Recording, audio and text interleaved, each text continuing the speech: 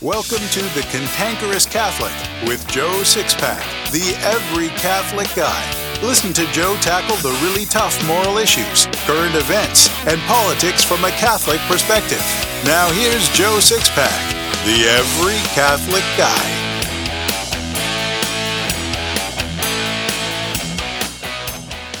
Hello, Six-Packers. Welcome back to The Cantankerous Catholic, episode 24. Prior to becoming a Catholic, my life was messy, to say the least.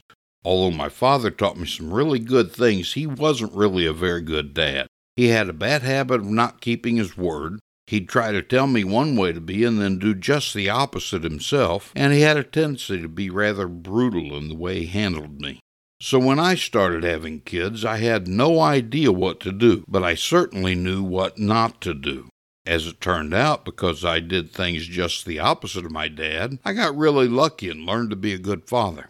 In fact, all of my sons became the sort of men that would make any father proud. They're responsible, patriotic men of the sort I would have liked to have been when I was their age. So this episode is all about being a dad, something sorely lacking in today's American society. I'll tell you about it in a moment. Learn things about the Catholic faith you never knew in Joe Sixpack's Secrets of the Catholic Faith. There are many essentials to our holy and ancient faith that few modern Catholics know. Those essentials have become, well, secrets, hence the title Secrets of the Catholic Faith. Joe Sixpack, the every Catholic guy, is always exciting, never boring, and completely politically incorrect. He never shies away from the so-called untouchable moral issues. With his use of humor and directness, readers and students can never get enough of what he teaches. According to Joe, there isn't one single teaching of the Catholic Church that can't be completely demonstrated to an inquiring mind. Everything can be demonstrated. But the Catholic laity aren't being taught these things. They're being fed pablum when they need and want meat.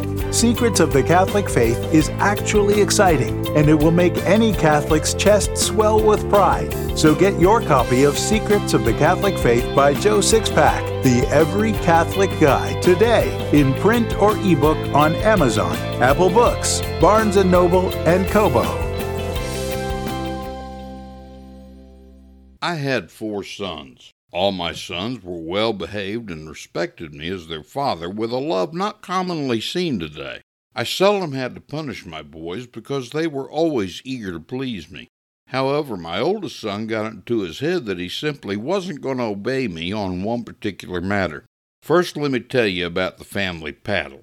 I had a paddle made from a piece of 1x4 pine with a carved handle. I'd painted all my sons' names on both sides of the paddle. I kept it personal and family-like. The way I usually did things with the boys was to explain to them why it was wrong to do the thing they'd done wrong, then tell them that the next time they did the wrong thing, we'd have a daddy and son chat. They knew that meant the chat would involve the paddle. We always had the father and son chats in the kitchen because I kept the paddle in the chest of drawers in my bedroom at the other end of the house. When we'd have our chats, I'd explain things firmly a second time, then I'd tell my little offender to go get the paddle. That's when the wailing and gnashing of teeth would begin. The boys would move slowly to get the paddle, barely shuffling their feet as they went along, putting off as long as they could the inevitable spanking. In fact, they'd take so long to get the paddle that I usually had time to have a cup of coffee while I waited. After a few minutes, it would get quiet, and I'd just shout, "Hey, boy, where's that paddle?" Then the wailing would start all over again. It was so comical that their mother and I would have to suppress laughter. No father enjoys punishing his child, but discipline is necessary for turning children into productive adults. I've said it before and I'll say it again. If you don't discipline your child now, you can be sure a criminal court judge will do it for you later, and neither you nor your child will like the discipline a judge hands out. This is why I sent the boys to the other end of the house to get the paddle. When my son showed up with the paddle, he'd be shaking with dread and contrition. Any spanking I could give would be superfluous, because the dread of the spanking was worse than the spanking itself. So my son had already punished himself enough. I had to follow through, though. I'd take the paddle and tell him to assume the position, which meant for him to bend over and grab his ankles. You had to listen very carefully for what happened next. Using the paddle, I'd tap the quivering little bottom so lightly that it didn't even make a sound, but you'd think by his subsequent wailing that I'd just tried to murder him. However, as a result, it was very rare that I had to punish any of my sons for the same thing twice. As I said, my oldest son got it into his head that he simply wasn't going to obey me on one particular matter. I'd spanked him repeatedly for his chronic act of disobedience, but to no avail. It got to the point that I knew I'd lose my son to his own will if I didn't break this streak of disobedience and stubbornness, so I decided to get creative. The next time my son repeated his disobedience on this one matter, I sent him for the paddle. This time, the boy walked quickly to get the paddle, then returned purposefully to me and handed the paddle over with an attitude of arrogant defiance. I was saddened by my son's attitude, and I told him I'd have to give a paddling more severe than he'd ever gotten before. I told the boy to turn around and take what was coming to him. My son defiantly turned, then bent over to hold his ankles while he awaited the spanking. He heard the swoosh of the first blow headed toward his bottom, followed by the smack of the contact. My son jerked and shuddered. Then came the second blow, and he shuddered a little less. By the third smack, my boy realized he hadn't been struck at all. On about the sixth swing, my son looked around to see me bring down the paddle again, on my own leg. I'd been hitting myself so hard that blood was seeping through my trousers. My son stood upright and wrapped himself around my leg, sobbing almost hysterically while he begged me to stop. He began to shout, "I'm sorry, Daddy. I won't do it again. Please stop. I'm sorry." I stopped and knelt down to hold my repentant son. As the boy's sobs lapsed into shaky intakes of breath, I said, "Son, you need to understand that when you do something wrong, there has to be a price paid. Your disobedience was so bad that it merited extreme punishment, but I simply couldn't bring myself to give you what you deserved, so I took the punishment you deserved in your place." You'll note that I never actually had to swing the paddle on my sons in all instances apart from this one. Any time a parent can avoid physical punishment but still accomplish the intended outcome, it's a win-win situation for everyone. This is one of those times when we can learn something about parenting from the sacrifice Jesus made on Calvary. God is the Father of us all. Jesus is His Son, but He's also the second person of the Blessed Trinity. Original sin offended an infinite being, so it deserved an infinite punishment, hence the reason He created hell. All of our personal sins also offended the infinite being and deserve infinite punishment. But being the all-merciful Father that He is, God chose instead to take our punishment upon Himself by taking on a human body and nature, then going to the cross to die in our place. That was the bloody sacrifice Jesus took on for us. This was a great lesson for my son, all of them actually. They got their first exposure to the simple justice God has ingrained in all of us. This would be a natural place for me to begin explaining purgatory, but that's for another episode. Being a good dad really isn't that hard. It's as simple as can be, but it does take some self-discipline and patience on your part. As I said earlier, I wasn't a good dad because I'm special or gifted, but because I got lucky. So let me share a few things I've learned along the way. Let me tell you that I've paid my dues. My sons haven't been kids for a very long time. In fact, one of my sons is a grandfather now, which makes me a great-grandfather. But the fact that I disciplined my kids a lifetime ago doesn't mean that what I have to share with you is outdated. Fads come and go, but principles remain forever. Good parenting is guided by principle, not fad. It's no longer fashionable to discipline children, and that's bad parenting, but it's a principle of parenting that you must discipline them. We see the result of bad parenting every single day. The snowflakes that populate college campuses all over the country are good examples of spoiled kids and bad parenting. Members of the Antifa movement are good examples of kids who were never taught to respect anyone, and more bad parenting. We incarcerate more people today than any other country on earth, including China. That isn't because our laws are so tough, but rather because moms and dads would rather be their kids' buddies than to be their parents. Your kids have enough buddies. What's lacking is parents who actually love their kids. You see, you're not loving your child when you focus on being a buddy in favor of abandoning good principles of parenting. If you love your kids, be a parent. Hillary Clinton wrote a book on parenting called It Takes a Village. We really shouldn't expect a lot of great ideas coming from her. After all, she's all about killing babies and promoting every sort of perversion against nature you can imagine. This book's no exception.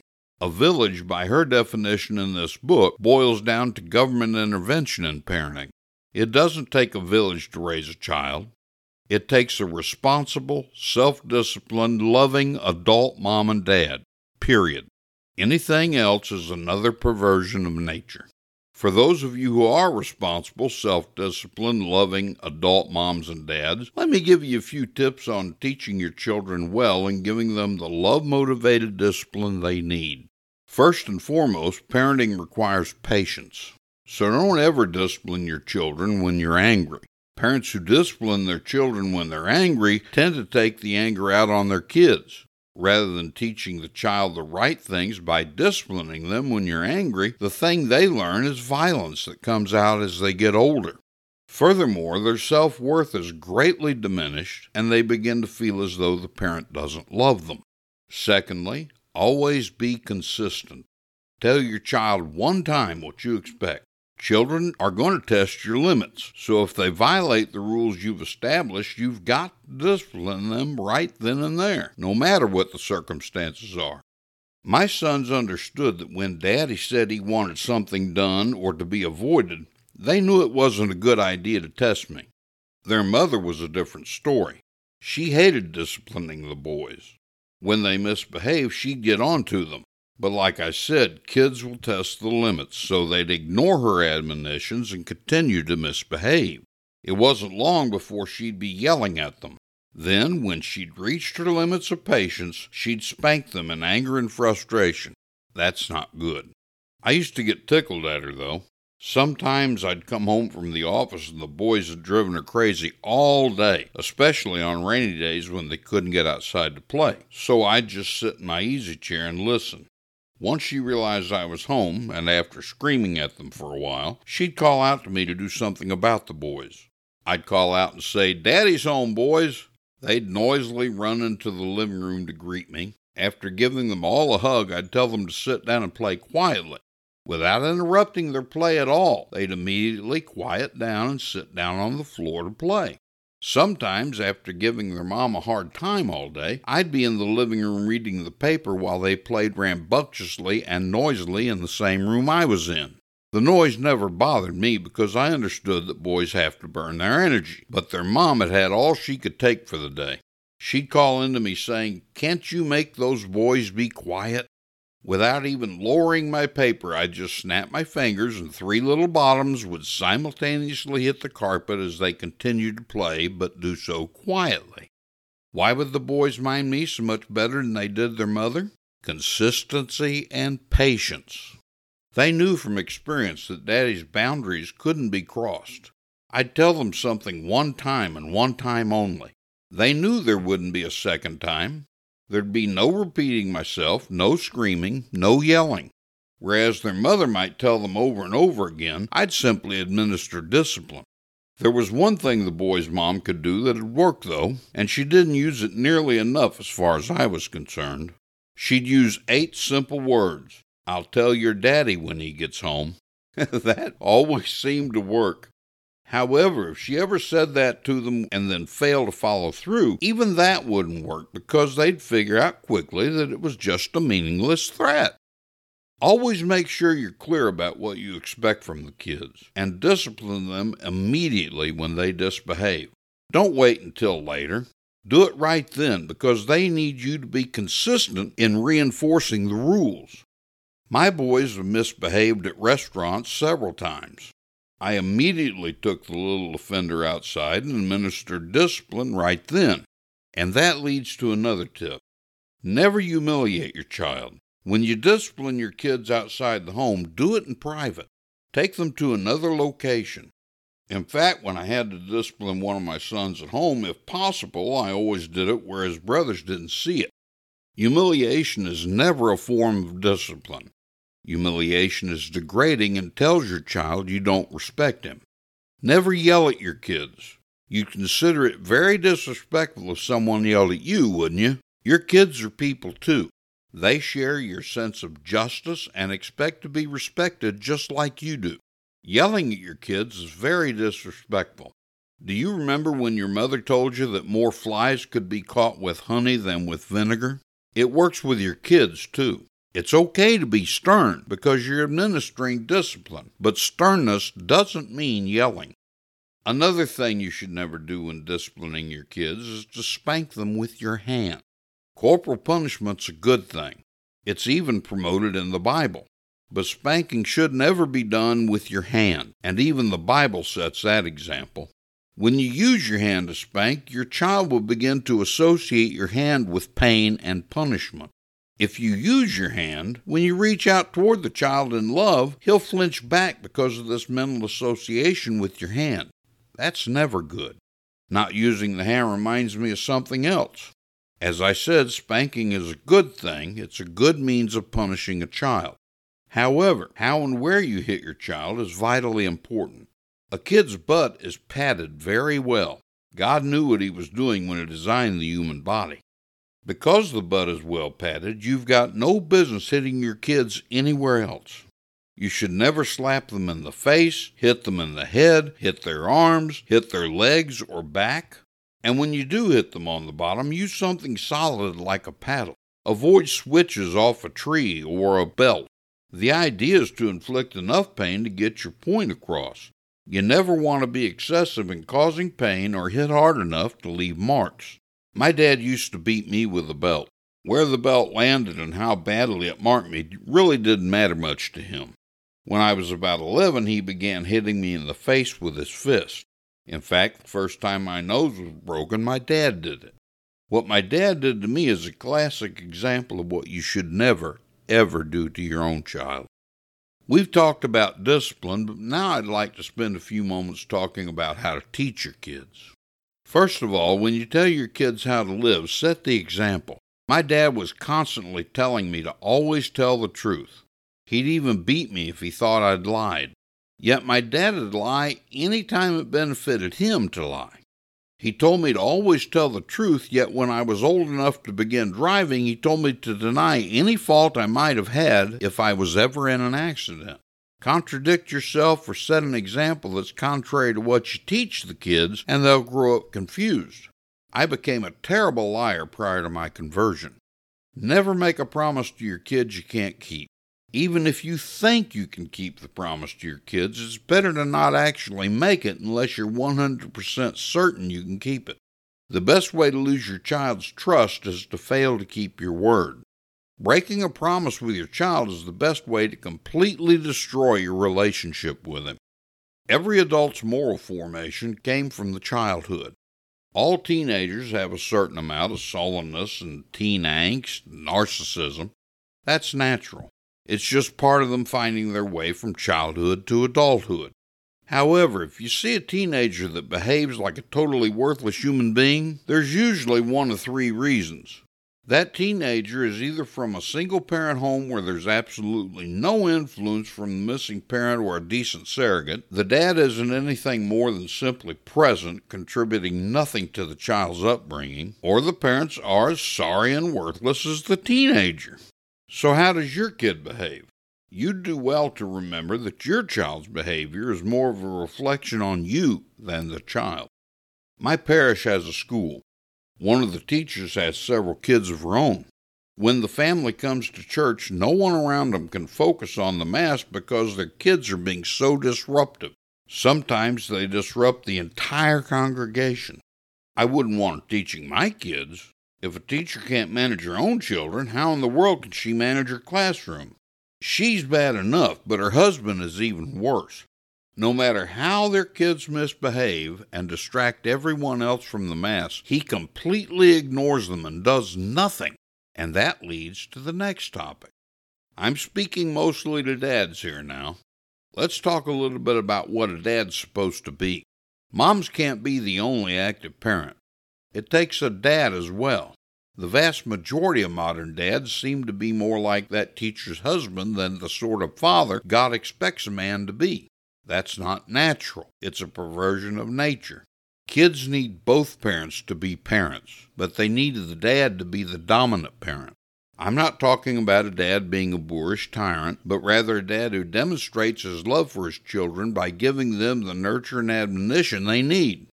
In fact, in Ephesians 6:4 it says, "Fathers, do not provoke your children to anger, but bring them up in the discipline and instruction of the Lord." Being a tyrant, the dad provokes his children to anger. However, he also provokes them to anger when he fails to fulfill his responsibilities mentioned in Ephesians. The twofold purpose of matrimony is the giving of love and the giving of life.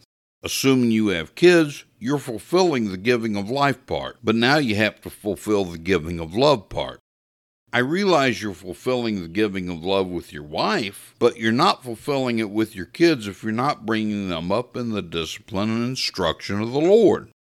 Look, contrary to the heresy Protestants have tricked many Catholics into believing, you don't get into heaven just because you believe in Jesus. You get into heaven by meeting the conditions Jesus set for salvation. One of those conditions is to fulfill the purposes of matrimony if you're married, and a part of the giving of love purpose is to help your wife and kids become saints. Men, it's your job to lead your family. It's your job to work toward becoming a saint. It's your job to help your wife grow in holiness. Most of all, it's your job to teach your children the ways of God so they'll become good Catholics and good citizens. Don't make the mistake of thinking you're fulfilling your obligations as a parent by sending your kids to religion classes in the parish and letting it go at that. You're not. A Second Vatican Council document and the Catechism of the Catholic Church tell us that your kids' religious formation is your responsibility. Parish religion classes are only a supplement to the things you teach your children at home. You might say, "Joe, I don't know the faith well enough to teach my kids." Look, that's just an excuse, and a terribly weak one at that. If you don't know the faith well enough, learn it. I host free webinars every week so you can learn. We're taking a summer break until August 25th, but you can get on the list to get invitations to the webinars at joe6packanswers.com. The link is in my show notes. There are also a number of good Orthodox resources for teaching your kids, and I'll have some of them in my show notes. You're the dad. It's your job, your sacred and moral obligation to educate your kids. Don't let the world do it. Take away their smartphones, teach them everything they need to know about the faith and Catholic morality, teach your sons chastity and to respect womanhood, teach your daughters chastity and how to dress modestly, and make sure you set the example for them. The bottom line is this: you have to be a dad, and that means being a man. You're not going to like this, but I'll tell you truthfully that if you don't teach your kids in the discipline and instruction of the Lord, you're very loudly proclaiming to heaven, the world, your wife, and your children that you really don't love them. Joe Sixpack, the Every Catholic Guy, is a welcome visitor to parishes across the United States every Sunday through his What We Believe, Why We Believe It bulletin inserts. Using humor, immutable truth, and ignoring political correctness, Joe Sixpack helps the average Catholic in the pew better know and understand our holy and ancient faith in a way that is refreshing, awe-inspiring, and makes readers chest-pounding proud to be Catholic. And readers love it. Now you can enjoy Joe's work by getting the best of What We Believe, Why We Believe It book series. In fact, get 2 copies of each book, one for yourself and one for your pastor. Then your priest can decide if he wants to help your fellow parishioners by subscribing to the What We Believe, Why We Believe It bulletin inserts. Get your copy of The Best of What We Believe, Why We Believe It by Joe Sixpack, the Every Catholic Guy, today in print or ebook on Amazon, Apple Books, Barnes & Noble, and Kobo.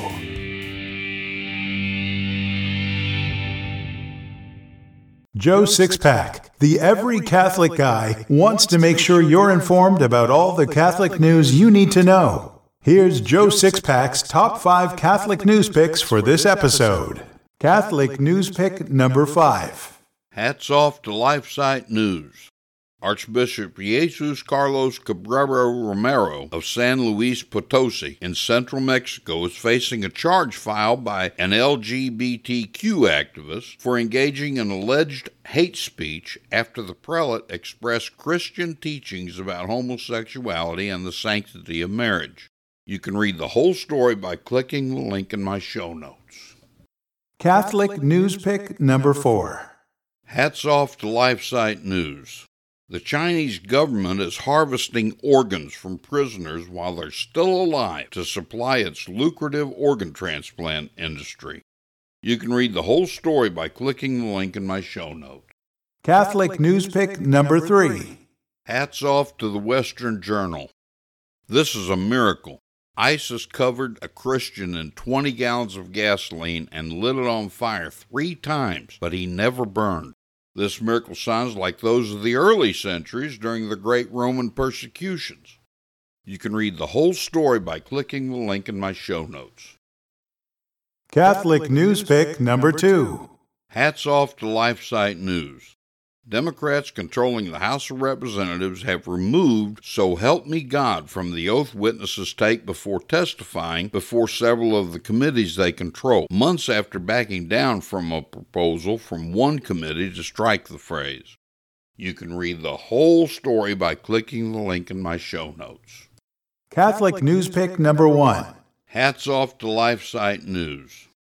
When Rhode Island Bishop Thomas Tobin tweeted a simple warning to his diocese cautioning against participation in LGBT pride events during so-called Pride Month, an international backlash quickly erupted. Progressive activists moved swiftly to squash the Catholic shepherd's advisory to his flock to remain faithful to Catholic faith and morals, demonstrating the resolve of anti-Catholic forces to silence church teaching. You can read the whole story by clicking the link in my show notes. I believe a really great way to teach the faith is through stories, parables, and anecdotes. So here's today's story. A man, his face hidden beneath the upturned collar of his expensive overcoat, stood in the shadow of one of the steel girders of a bridge. He looked down into the water 50 feet below. He reached into his pocket for a last cigarette before making his escape from the troubles in his life. A homeless veteran saw him standing in the shadows and asked, "Hey, buddy, can you spare a couple of bucks so I can get something to eat?" The suicidal man smiled and thought to himself, what difference could a couple of bucks make now? He said, "Sure, I've got a couple of bucks. In fact, I've got more than that." He took out his wallet. He said, "Here, take it all." He pulled out about $1,000 and thrust it toward the vet. "Are you serious?" asked the veteran. The suicidal man said, "It's all right. I won't need it where I'm going." Then he glanced down into the water. The veteran took the money and stood holding it uncertainly for a moment. Then he said, "No, you don't, pal. I may be homeless, but I'm no coward, and I won't take money from one either. Take your filthy money with you into the river." He took the wad of cash and threw it over the rail. The bills scattered as they drifted slowly down into the water. The vet said, "So long, coward." Then he walked off. The suicidal man gasped. Suddenly he wanted the homeless vet to have the money he'd just thrown away. He wanted to give and couldn't. To give, that was it. He'd never tried that before.